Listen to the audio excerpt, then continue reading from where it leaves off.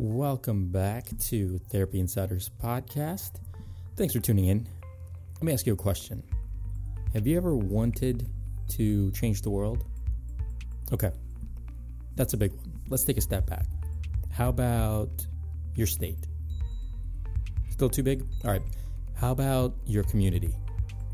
Now, if you're a clinician listening, by this point you should be saying yes.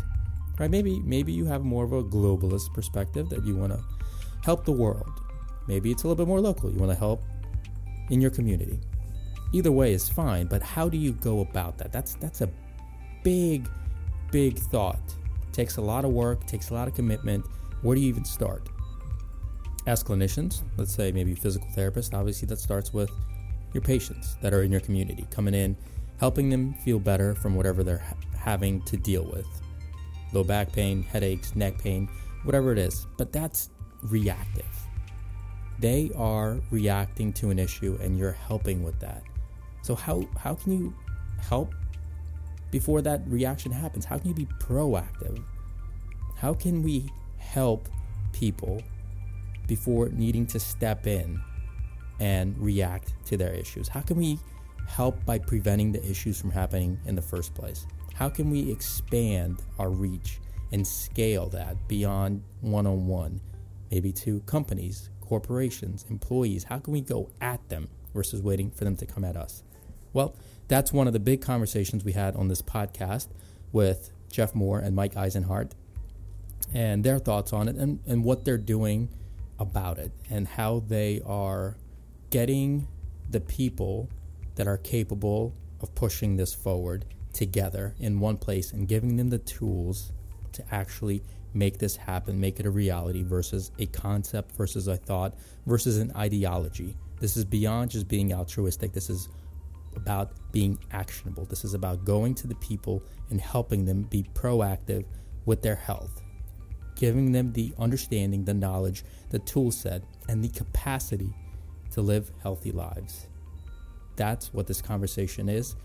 I hope you enjoy it. I'd be surprised if you don't. There's a ton of nuggets about how to actually do this. Beyond of, hey, let's do this. This sounds great. This is about action. This is about how to do what we're talking about. Let's jump into it with Jeff Moore and Mike Eisenhart on this episode of Therapy Insiders Podcast from UpDoc Media. Therapy Insiders Podcast is brought to you by WebPT. Now look, aside from being the best EMR in the industry, WebPT is part of the community. What I mean by this, go on their website, webpt.com, read the blogs, read the content, check out the data about the physical therapy industry. WebPT provides so much content and so much information because they are genuinely interested in helping push the profession forward.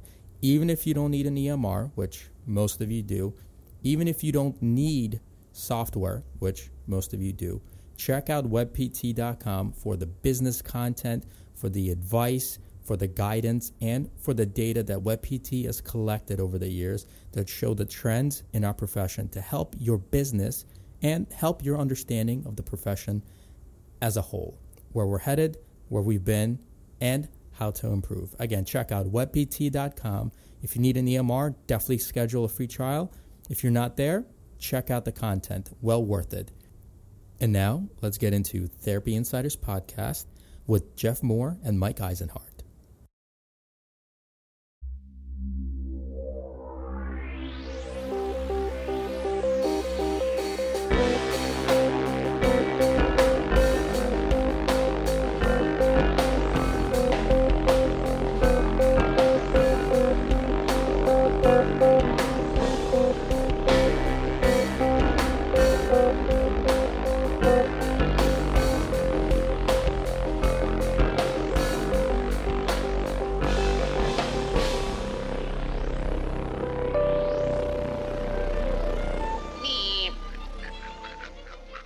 What's up, Doc?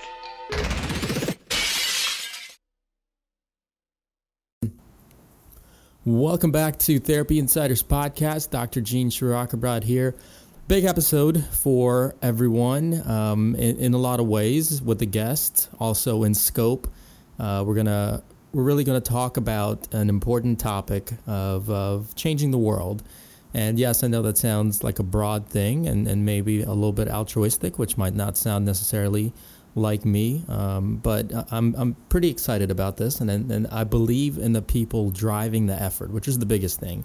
I remember an investor once told me that you invest in the jockey, not the horse, and I'm investing in these jockeys, and the jockeys are Dr. Jeff Moore, Dr. Mike Eisenhart. I'm sure you've heard the names before. You've seen the beards, you've seen the passion, you've heard the talks. We're ready, now, boss. Gentlemen, time to giddy up. What do you say? Nice. Let's do this. All right, let's catch everyone up. I'm sure most of the people have a sense of what's going on in terms of population health in regards to physical therapy being a proactive field in addressing a lot of the health issues. Right now, medicine is a system designed on a reactive model, meaning somebody gets sick, then we address that and wait until they get sick again. If you look at this model, you understand that one, it's highly profitable because everybody will always get sick, but two, it's highly inefficient and ineffective. So something must be done. And at this point, we have a ton of research. We know what we need to do. What we don't have is an effective system of making it happen, of changing behaviors, and of laying it out for everyday people to make this something that they can integrate into day-to-day life. So guys, Mike, let's start off with you. Why is it still such a problem, and what can we do about that?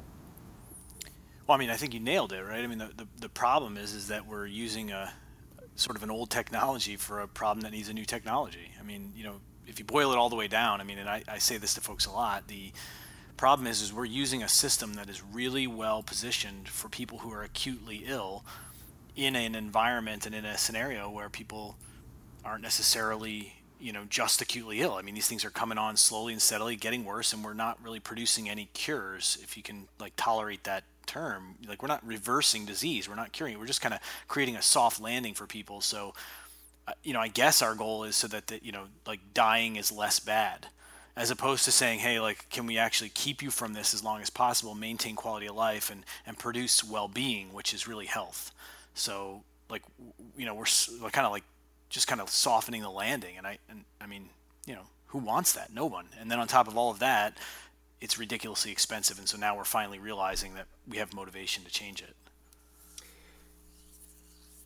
Yeah, I couldn't agree more with that, Gene. I mean, I think when you look at it, Mike and I have had some great talks historically about, how do we actually put this into motion and what are the barriers? And one of the things Mike said to me really early on in our friendship and relationship was that, the reason people aren't doing it is they're just not quite coached up on a few principles or a little bit of foundational knowledge that gets them to a point where they believe they can do it.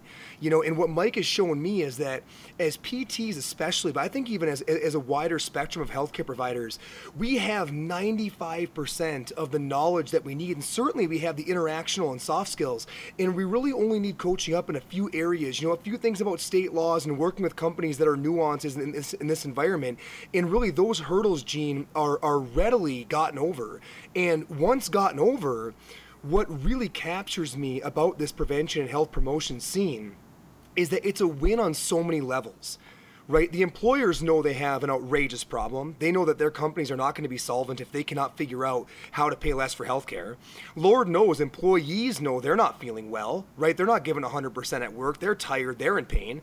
Lord knows PTs want to be on the prevention side of healthcare, right? We've been talking about this for how long? So it's a win-win-win if we can just get those last couple pieces in place to, number one, get PTs confident in this environment, and number two, make sure that individuals that are running companies and that are on the health and safety side know that this is available and we're the right folks to fit into that slot. Once those couple little clicks are made, Gene, this baby's on autopilot. All right, guys, so it sounds like we can break this down into three categories. Category one is the physical therapy mindset, that we have to change how we always thought of ourselves within the healthcare system and really what our go-to value is, our UVP. I think that needs adjusting. Part two, it's the consumers, the end user of of how they see us and how they see health and what is possible. And then 3 is employers of how they integrate a proactive approach to health, because we know that what has been implemented before has failed miserably, which is the wellness program. The wellness program, even though ideally or the idea of it has always been fantastic, in reality, every single statistic and data point has shown them to be absolute failures fiscally and implementation-wise. So we have those 3 categories that we have to implement and really make them effective. Let's start with the physical therapy one. How and what do we have to do to make sure that physical therapists are comfortable and willing to move beyond this mindset that we just need referrals from physicians, that we just work in hospitals, and that we stick in this system of reactive healthcare? So I'll give it a shot. I mean, I think that the one of the most important things we've got to start with is this idea of, what can we truly affect, right? Like what are the pieces that we actually can make a difference on and what we can actually affect? And if we really are willing, as a learner, like if we're at that point in our maturity as a profession that we really do consider ourselves lifelong learners and that we've got sort of doctoral level mindset, then we're going to have to look in, deeply at what we can impact and what we can't, sort of what we can control and what we can't. But when we do that, we start to look at sort of the tools that we have available to us, one of which really is that idea of therapeutic alliance and relationship and connectedness to our clientele, as well as some of the other, more obvious ones like, quality movement, physical activity, nutrition, and so on. When we start looking at all those things, we start to realize that those are the common threads for a lot of disease, not just mechanical pain, not even just pain, right? I mean, like there's just a lot that touches those things, and those things touch a lot of things. So once we do that, I think we start to realize that we've got some latitude, that we really are impacting. And then on top of all that, we've got to be willing to sort of keep an eye on the fact that no one else is really in a systematic way doing it. And so there are a lot of people trying to do it, and a lot of people kind of throwing stuff at the wall, which really does get into your wellness program piece, and we can riff on that in a bit. But the idea is that since no one is doing it in a systematic way, no one is really applying an evidence-based or a science-based approach to it, and that I think that kind of looking at that and saying, look, this is a valuable thing to work on. This is a really good purpose professionally. This is someone's life's work. As soon as we do that, I think we'll say, yeah, that's worth it. Like we won't look at it down on it and say, oh, that's like, yeah, that's cutesy stuff. Like, no, this is big, important, complex stuff. It's also the problem of our times. So we should step up. Absolutely. So Jeff, how do we make something evidence-based that's also easily digestible by clinicians, and they see that there is business value to it, that this is not just a side gig, that this is actually something that can be feasible, and not only that, very profitable and helpful? Yeah, I think one of the greatest things about Mike's course is he's put that together, and I've had a chance to observe it numerous times, is that there are examples out there. Like you said, Gene, a lot of the global or sort of generic wellness programs have struggled to really show their efficacy, but there are groups out there, and there has been installations where they have put kind of that health-facing model in that pathway in place that does reduce costs, and so we can reflect on a lot of that business that has happened a priori, to help people see that this is not just something that we're doing out of the goodness of our hearts, right? This is something that we're doing to improve the health of the businesses that we work with, as well as the health of the individuals. So I think the information's out there, and it's a matter of collecting that in a systematic way to be able to show to folks. And as far as making it scientific, that's what, of all the things that Mike and his team at Proactivity have blown my mind with, I think that's where they're the furthest ahead, is this idea of don't just do it, right, but data gather it and data track it. And so what they've done so well and have been able to begin to show others how to do is, let's go out there, let's get a systematic plan in place, and then let's test those hypotheses. So let's gather that relevant data. Let's make sure that we're all on the same page of what we're gathering and why we're gathering it, right? What pathway are we chasing down? Where are we trying to intervene, and what is the expected outcome? So let's make that hypothesis, and then let's track that down, look back retrospectively 6 months and a year later, and say, look, did we make those changes? Did we save money, and was it at the improvement of the constituents' overall health and thriving? Awesome. So Mike, what are some important outcome data pieces to track from a population health perspective. So if we're going at physical therapist, obviously it's a group that loves techniques. It's a group that loves knowing, somewhat risk averse. If we lay it out, a template of sorts, what are some of the critical pieces that can help get this group together, and kind of approaching the population health in terms of outcomes? Well, so I think it starts with a level of comfort with health in general, right? Like this idea that a person's perception of their health, sort of how they can sort of live their life and interact with society overall, it doesn't boil down to just one simple measure of function, let's say. And I think that's been a bit of a trip up for us, that we've gotten so locked into this idea of I have to show a functional improvement because that's what essentially the insurance model tells me I've got to do to get paid. I mean, I'm sort of really bastardizing it, but that really is what happens at some level. And really looking at it and say, look, again, we've got to look at this thing through a lens of total well-being. And when we look at it through a lens of total well-being, then you start to get into questions about like, hey, how do you rate your own health? Like, how do you, like, what do you care about personally? And when you start to see those trends of things like, this connection points where when a person rates their health poor, rates their well-being poor, their entire life suffers. Then you can start to decide which one is the cause and which one is the effect, kind of the outcome that is health itself. So to me, I think if we go back to that definition of what really is health and kind of frame it in that paradigm of it's total well-being, right? It's not just physical well-being. It's not just an absence of pain. It's I'm living my best version of myself, and that's my own definition, but also sort of definition abroad, throughout the globe. I think once we do that, then we can start to look at tools and outcomes that matter, and some of them are just simply asking a person, rate your own health from very healthy to of poor health, and that has been a validated way of going about it. One of the big things you kind of alluded to is this interconnection of billing and success in terms of what we can and can't do, which I think is going to be a big sticking point for a long time until this becomes more of a norm than a niche. And it shouldn't be, right? Because we see the good that this can do, and we see the benefits, and we see the potential of the business in this. But it's still so hard to break away from that 8 to 22 minute per unit codes, billing 4 to 5 units to be successful, or seeing X amount of patients in acute care and productivity numbers. So, Jeff, how do we start to break away from this mindset of billing units versus helping people? Possibly the most exciting thing, Gene, about this whole sphere has been that this next generation of PTs, and I don't necessarily mean age-wise, but just the next generation of the way that PT is thinking, is that the interest in the breakaway is already happening, right? I can tell you just from our side of it, the one thing that has not been challenging has been filling Mike's course, right? I mean, the interest is there. People want to be in this space, so they want to break away. All they're really missing is those key couple of stepping blocks of strategy and how to implement, right? Kind of filling those last couple pieces of content knowledge as well as the actual mechanics of getting out to companies and making it happen. So the shift in mindset is there, and now it's really our job, I think, to help bridge from an actual practicality standpoint and how to take that interest and really make it applicable. And that very much so is in place. Right. I'd say your job is taking it from conceptualization to reality to implementation to the standard.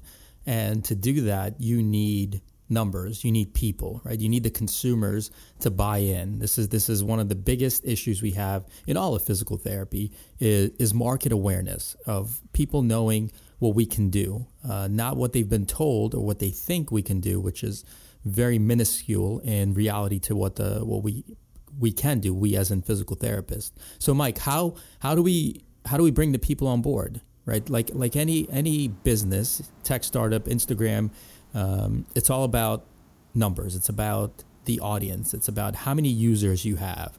And if we have users, we win. It's simple as that. How do we get the users? Yeah, so it's a really, really important point, right, that you're making there. And that's, I think, probably at the root of why when we decided years and years and years ago, almost too many to talk about years ago, to begin to work with employers as kind of a primary channel, we did that for one of those reasons, because they're bulk purchasers. right? I mean, they're purchasing in groups of lives, not in single interactions. And so because of that, when you can sell in bulk or sell in blocks of lives, then you're beginning to make a dent much quicker. In addition, because many of them, not all of them, but many of them, and a interestingly growing number, want control of that spend, right? Employers want to be self-insured at some level because they are starting to realize that the management of this is poor. They still have to pay one way or another. They're paying, and the number has gotten so ridiculous that they want control of it now. So they want to manage it like a business would, and that's in general a good thing because it's going to drive efficiency. So we then have to be able to go right up alongside of them and say, hey, guess what? It's perfect. I'm so glad you want to control this. I want you to control this. By the way, there is a better way to do it, and then let me sell it to you in blocks of lives. So that's why we went to the employer, because you're right. You either have to get a whole bunch of people to kind of flip all at once, which is a pretty big effort, takes a lot of bandwidth and quite frankly, a lot of money, because you got to be able to control that narrative, control that message, which is hard. But I think that's why we sort of gravitated toward the employer first, and I still think there's tons and tons of fertile ground there. So how does that happen? So let's talk about the third pathway, the employer pathway. It's painful right now for employers, from small mom and pop shops to multi-billion-dollar corporations. Healthcare is one of the biggest, if not the biggest, expense and headache that everyone's experiencing because of, one, of the unknown, two, because of loss of manpower when people get sick, injured, or even work while they're in a variety of different health issues. Productivity suffers and the company suffers. So how do you approach, how do you even broach this conversation with employers? So I think you're right. I mean, that's really an important part, is that the idea that they are starting to realize this. So years and years ago, everybody kind of had this mentality of it was just the cost of doing business. Like, healthcare is just one of those things. Now we're really in a position where we can begin to connect those conversations of, look, I know you don't think you're a healthcare business, but you are, because it is. You're probably your second largest expense after payroll, right? Like, it's probably your first largest expense after payroll, your second overall, or somewhere right in there. So I'm fond of saying that to people, that, look, like, I know you don't think you're a healthcare company, but you are a healthcare company because you provide benefits and you pay for those benefits at some level. As soon as you start as a company realizing that that's something you have to strategically manage, just like you would strategically manage anything else, then you can get somewhere. Then we have to quickly go from there to, and by the way, you don't do that by just throwing some crap at the problem. Like, that was, a generation ago, that was kind of where and I shudder with that whole idea of like wellness programs. That's where it kind of went wrong, is that people said, oh, what a great opportunity. Let's just start throwing stuff at it. And that's okay, because some of the good stuff will come to the surface and a lot of crap will die, but it does turn people off. And I think we've got a little of that backlash, but now it's coming back around and people are saying, look, if you manage this, just like you would manage any important process, this is a strategic process. Once you do that, you're okay. And so we try to engage in those exact conversations, and kind of nail people down with that idea of like, look, let's start having that conversation. And we are qualified to have that conversation. So we don't come at it like, hey, I'm a physical therapist who does physical therapy. We come at it as, we are a health change consultancy. We are a culture change consultancy. We're a business management practice. It just so happens to be that you're applying it to health. Man, and Gene, I want to follow up on that just real quick. I've always loved what Mike said when he says, I don't necessarily go out there and pitch myself as a physical therapist, right? I go out there and pitch myself as a problem solver who's health-facing, who happens to be trained in physical therapy. And this is a really important question you asked, Gene, because this is one area that Mike and I are continuing to refine our approach as we're training people up in this whole sphere, is how do you start that conversation?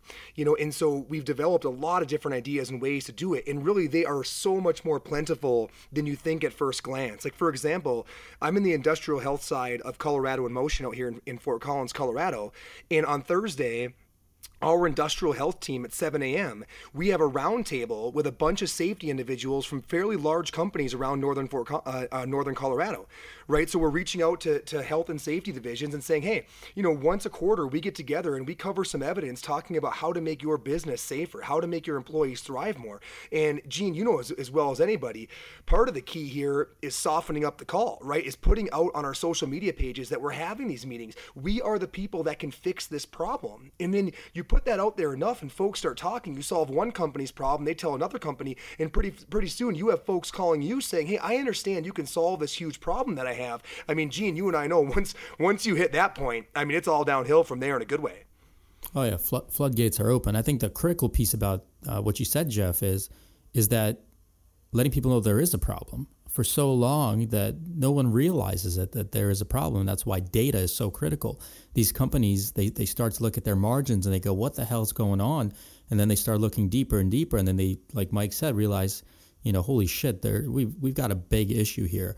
The problem is they don't have a solution. They know they have a problem. They might not even know what the problem is fully.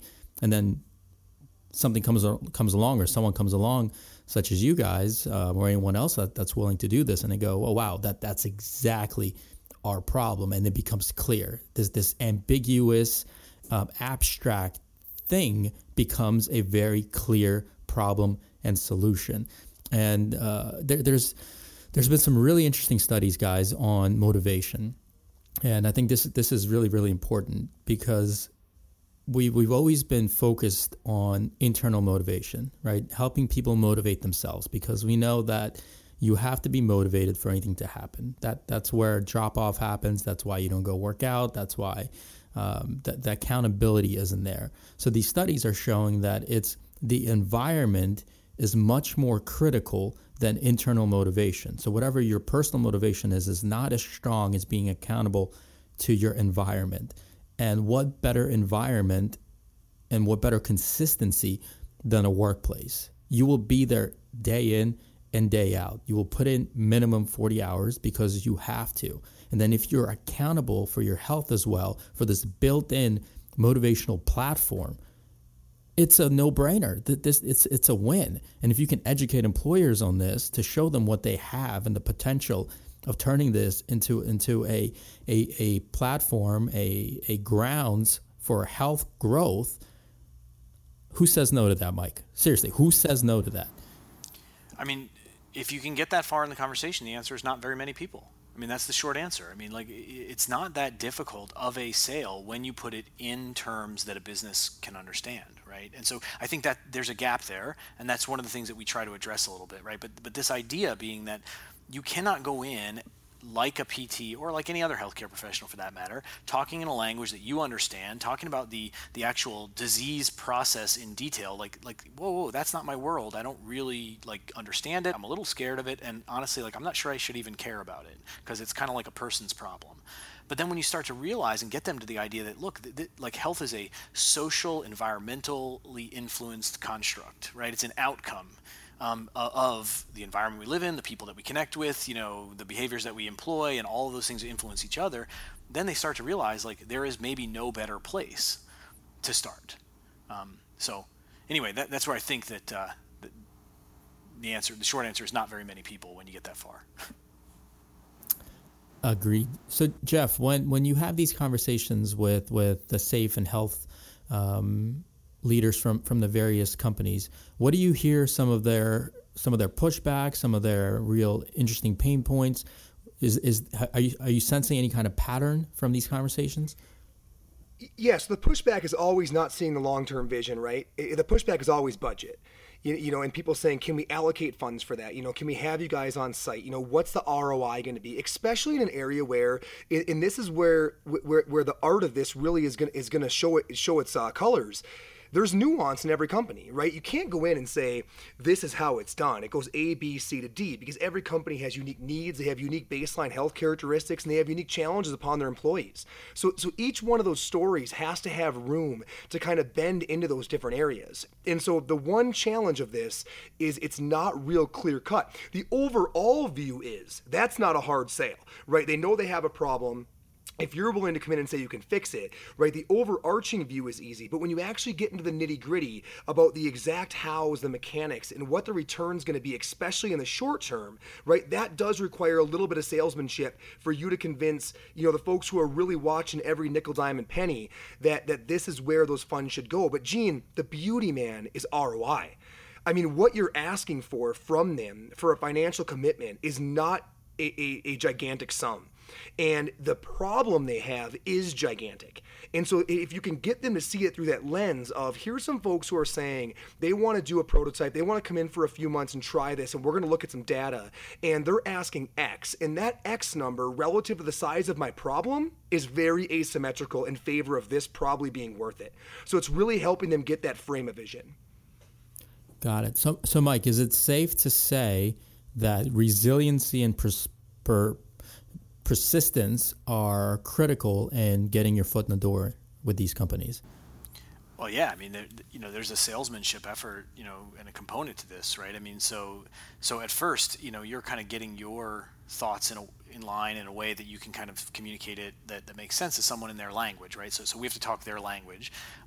That's a skill. I mean, that takes some effort, and like anything, I mean, if you sort of employ a growth mindset and the idea that, hey, like I'm not there yet, kind of yet being the magical word, then you can attack it with, all right, like I'm not going to crumble over the fact that one didn't go my way. I'm going to put it on the shelf and go to the next one, and maybe I'll return to it, maybe I won't. But yeah, absolutely, that idea of I'm not a fragile person, so if I'm not a fragile person, I'm not going to have a fragile approach and view of this. Like, that's key. And no doesn't mean never, right? No is just the start of the conversation.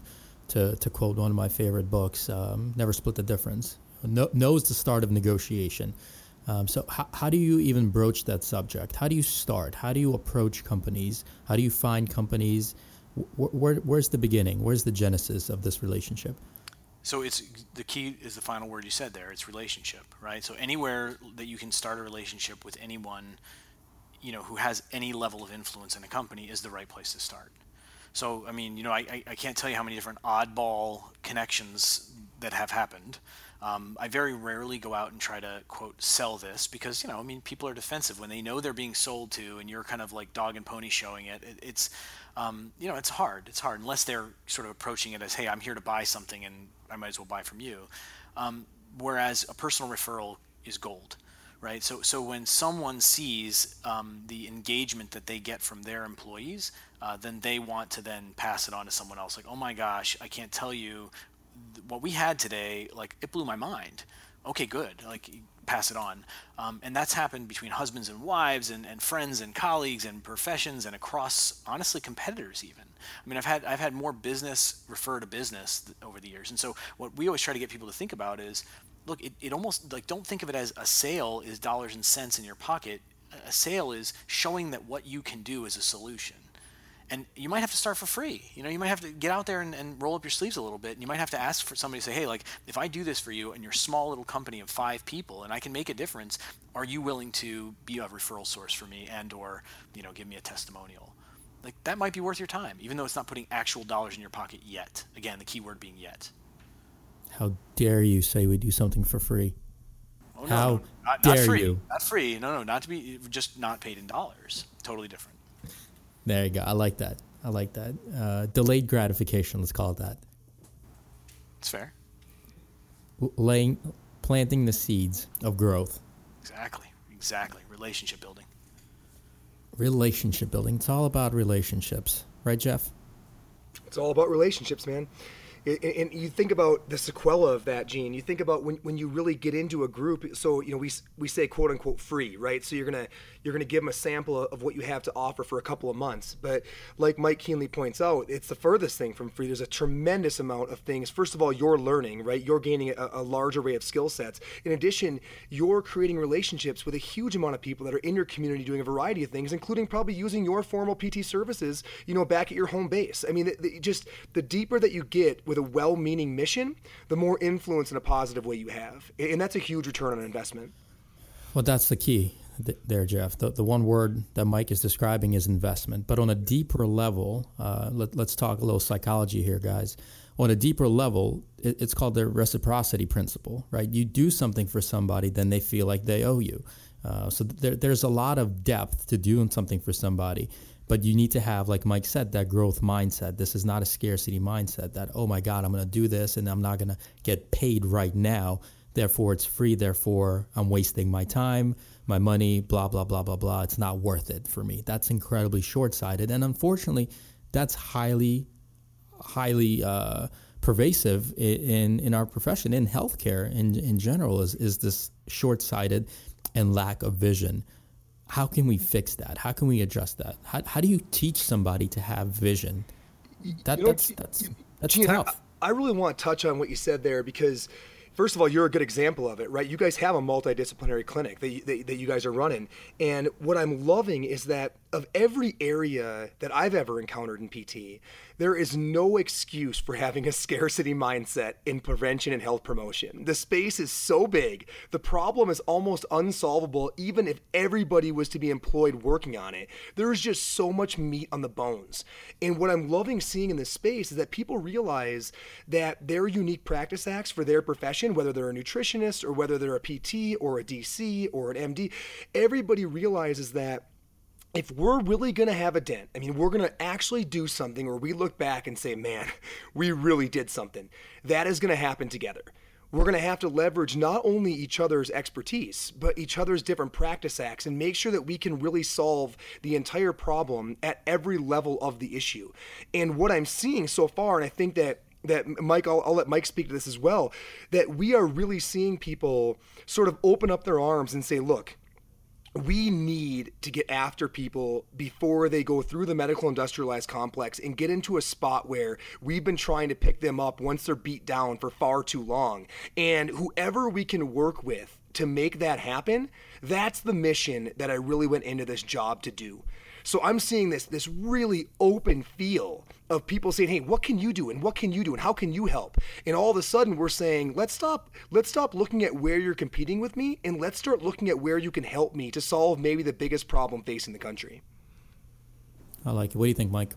It's huge. I mean, it's huge, and it's going to take quite a bit of growth for all of us, right? I mean, it's not where we came from, right? We come from a very much an inward-looking, sort of place, and all professions do that, and I think that's one thing, and I don't know what the main driver is of it, but I agree with Jeff. I mean, it's coming along.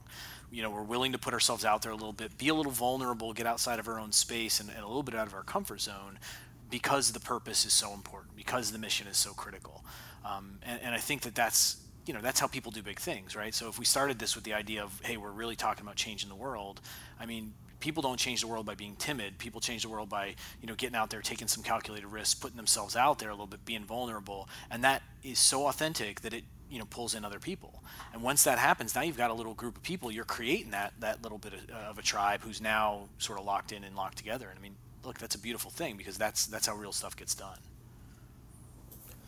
Yeah, absolutely. And it's continual understanding of the power of knowledge, information, and trust. And I feel like, unfortunately, the people that trust physical therapists the least and believe in physical therapists are physical therapists. I have yet to meet a person that did not respect the potential of what I can offer them, at the very least. No one has ever said to me when asked me, like, what do you do? I'm a physical therapist. Oh, really?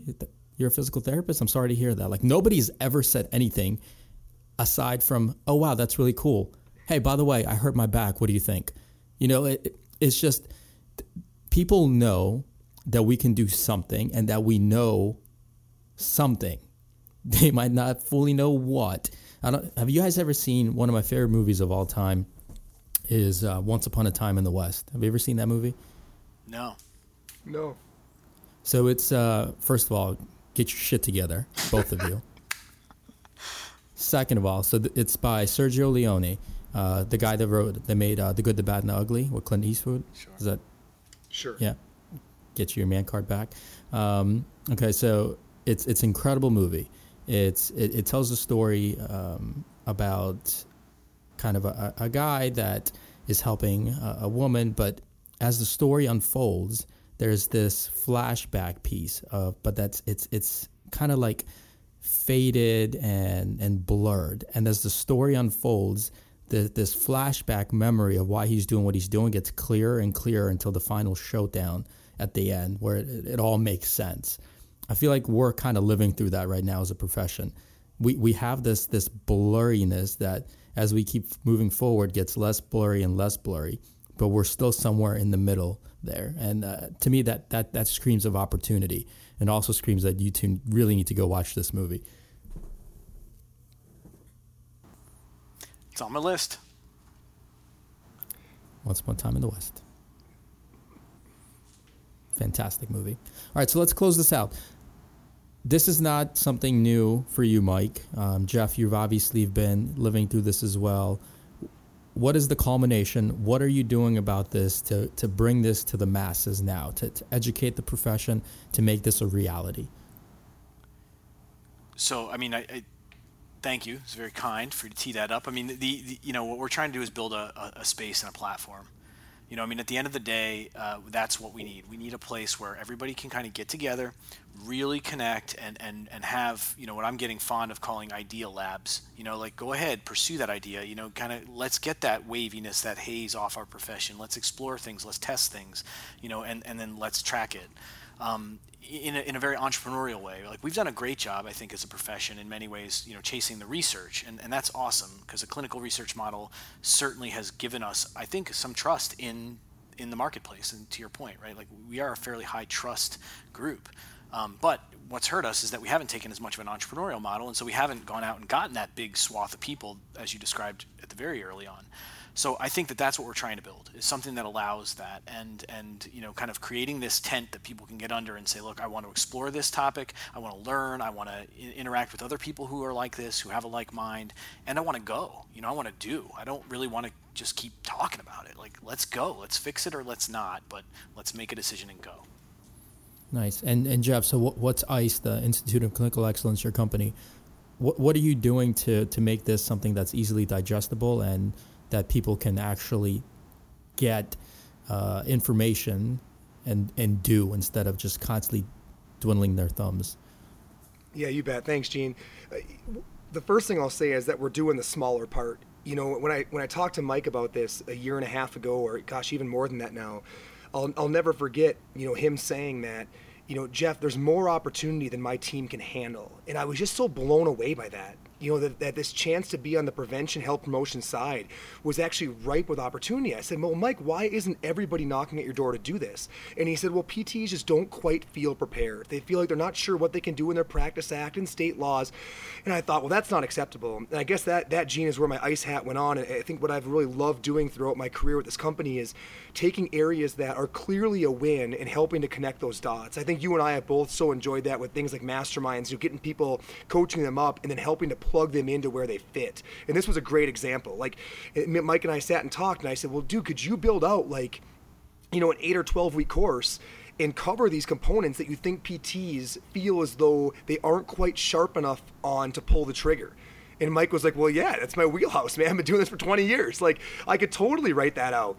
And that's what we did. And I guess, Gene, if you're asking the role that we played, it's really been just making this online 12-week course available that takes a PT from somebody who wants to be in the prevention health promotion space and actually builds throughout that 3-month curriculum, covers all those key points so that when they're done, not only do they know what they can and can't do in that space, they know how to be assertive in that space, and they have built a complete evidence-based pitch to be able to go to employers and say, look, you have a problem, but let me explain to you exactly what it is and what our solution can be.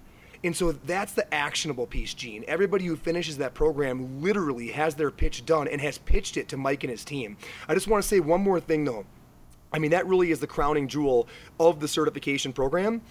But what Mike and his team have done has went way beyond where I thought we were going to go, and I think has really made it a possible national and international movement, and that is the development of the APHPT.org side. So the nonprofit coalition of all of this, Gene, is where we're basically gathering everybody who wants to enter this space on a population health level, right, and actually try to affect large populations, or just the lifestyle PT level that wants to engage with individuals in their clinic, looking at more of these baseline health characteristics. And they've actually created a group now that you can join, right? Where they are dumping resources into that group, doing webinars, doing emails, sharing resources, sharing intake forms on how do you switch from being a traditional PT provider to being somebody who solves health crisis problems. And that, as we look back, it's going to be what Mike and the team have done on the aphpt.org side. That is going to be what we're going to look back and say that was the absolute game changer. I'm still letting all of that settle in. That's exciting. Also, you need to say those letters a bit slower, because every single time I've talked to anybody about this, I'm pretty sure I've said those letters wrong every single fucking time. So just to make it real clear, it's www.aphpt.org. And you can go right on there and you can apply for a professional membership. I mean, Gene, it's $12.50 a month, and we are packing that thing with webinars, emails, resources, connections, everything that you're going to need to get your butt out there and get into this space. $1,250 a month? $12.50 a month, my man. Wait. It's actually $12. It's cheaper. It's $10 a month. Oh, is that all it is? Yeah, it's $100 a year. It's like It's $8 if you pay the whole thing, or $10 if you pay it monthly. I'm trying to keep it super accessible. And Gene, I know you'll appreciate this, right? Not everybody sort of likes this stuff, but this is my chance to geek out for 30 seconds. The goal of this is to create an open source type approach, right? I mean, like if we can look at this health promotion space, and say it's huge, right? You can look at one end of the spectrum and say this is Linux, right? Like this is open source. Show up, bring your goods, join the conversation. It's a very low ticket cost to entry, $100 a year. Then you could say, all right, then there's like some sort of middle ground, which is much more like a licensing model. That's you get into Microsoft, and eventually you get into Apple, which is I want a closed loop system. But the idea is this is Linux. This is an open ground, man, open source. Show up, bring your passion, and help solve the problem. I'm so glad you saved that towards the end, because we would have lost everybody with that analogy. It would have been like, what is he talking about? But it makes a ton of sense. Yeah, I love it. I mean, it makes a ton of sense. And I think it's a good barrier to entry for the right mindset, right? It's not essentially the cost. $10 a month, everyone will always find a reason to say no. And we don't want those people. We don't want people that will find a reason to say no. We want people to say, fuck it, it's time. It's time. I'll throw in my $10, but more than that, I'm willing to join a community of people pushing the envelope and willing to make mistakes, willing to fail, and willing to show how we failed in order for us to succeed. That's open source. That's the benefit of open source. And from that open source will come every other successful business. And if you study any kind of startup, if you want to dig into this, look at how PayPal started and everyone that came from PayPal and other companies they've started. Look at history and the evolution of any business to where they start to where they are. And the question you need to ask yourself after that is, do you want to be looking and reading about history, or do you want to be part of it? And I think that's ultimately where it comes down to. That's awesome. Yeah. Should we talk about the fantastic fail? Yes, go ahead. Because that totally is part of it, right? So when we had our last meeting, we said, like, what's some of the content we should share? And somebody brought up, and Jeff, it might have been you, who said, like, I really think we do have to talk about those failures, right? Like we have to bring that stuff up. We have to get comfortable in that space. So I put myself out there. It didn't go like it was supposed to. And, and I learned. And now I'm growing, right? That's growth. So yeah, like actually once a quarter, we're going to feature a fantastic failure for that exact reason.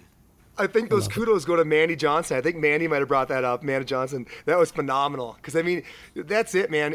I think, too, that really speaks to the culture we're creating on the APHPT side. It's a very large and growing group of people who aren't afraid to show their nicks and bruises because, again, the mission's more important than their ego. Right? They know if they can share that, the next person won't do it. If the next person doesn't do it, maybe they do something right and they get into a spot where they can create some change. And that's just the ongoing evolution and culture of that aphpt.org side. So beyond exciting to play a role. Awesome. And you alluded to this earlier, Mike. You've talked about this, is vulnerability. Right? To show vulnerability is to show confidence. And this is something that's been extensively talked about. Brene Brown is one of the biggest names that talks about vulnerability, but it just doesn't happen. Case in point, every single entrepreneur conversation you've had, when you meet somebody or somebody when you ask them, hey, how's it going? The first question you always ask is, hey, how's your business going? First answer you always get, everything's good. Yeah, it's Great. It's great. Moving along. Yeah, going good. Doing great. Doing great. Trying to control the growth, Yeah. Growing. We're growing. Everything's fantastic.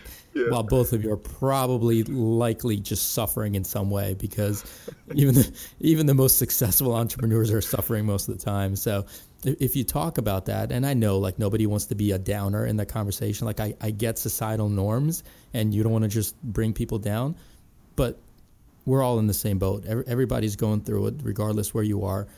Chances are you're going through a hard time at any one point. Fucking talk about it. Yeah, man. I mean, listen, if you're having that conversation, the answer is always has to be, listen, it could always be better. It could always be worse. That is the life of the entrepreneur, right? I can think of worse things than I've got going on today because I have the chance to actually try to solve a problem in the marketplace. But geez, man, it could be better. I'm still waiting for that suitcase full of money to fall out of the sky. What would you do with yourself? Can you imagine like if you just got like an absolute windfall? If you won the lottery, like what would you do with your life? I've thought about this, Mike and Jeff. I really don't think I would be happy. I'd be able to watch that movie you were talking about. That's right. For fuck's sake, Jeff. It's a movie from the 60s that you could buy at Walmart for $4.99. It's the time, Gene. It's the time. There's always time, like when on the airplane at least. Excuses. Can you hear this, Mike? Fucking excuses out of this guy. I'm just going with I never even knew that movie existed, but now that I do, it's on my list. Jesus. All right, so to cut off the bleeding a little bit here, check out APHPT. Did I say that right? You did. Yep. Fucking right. Whew, I feel good about myself. Success.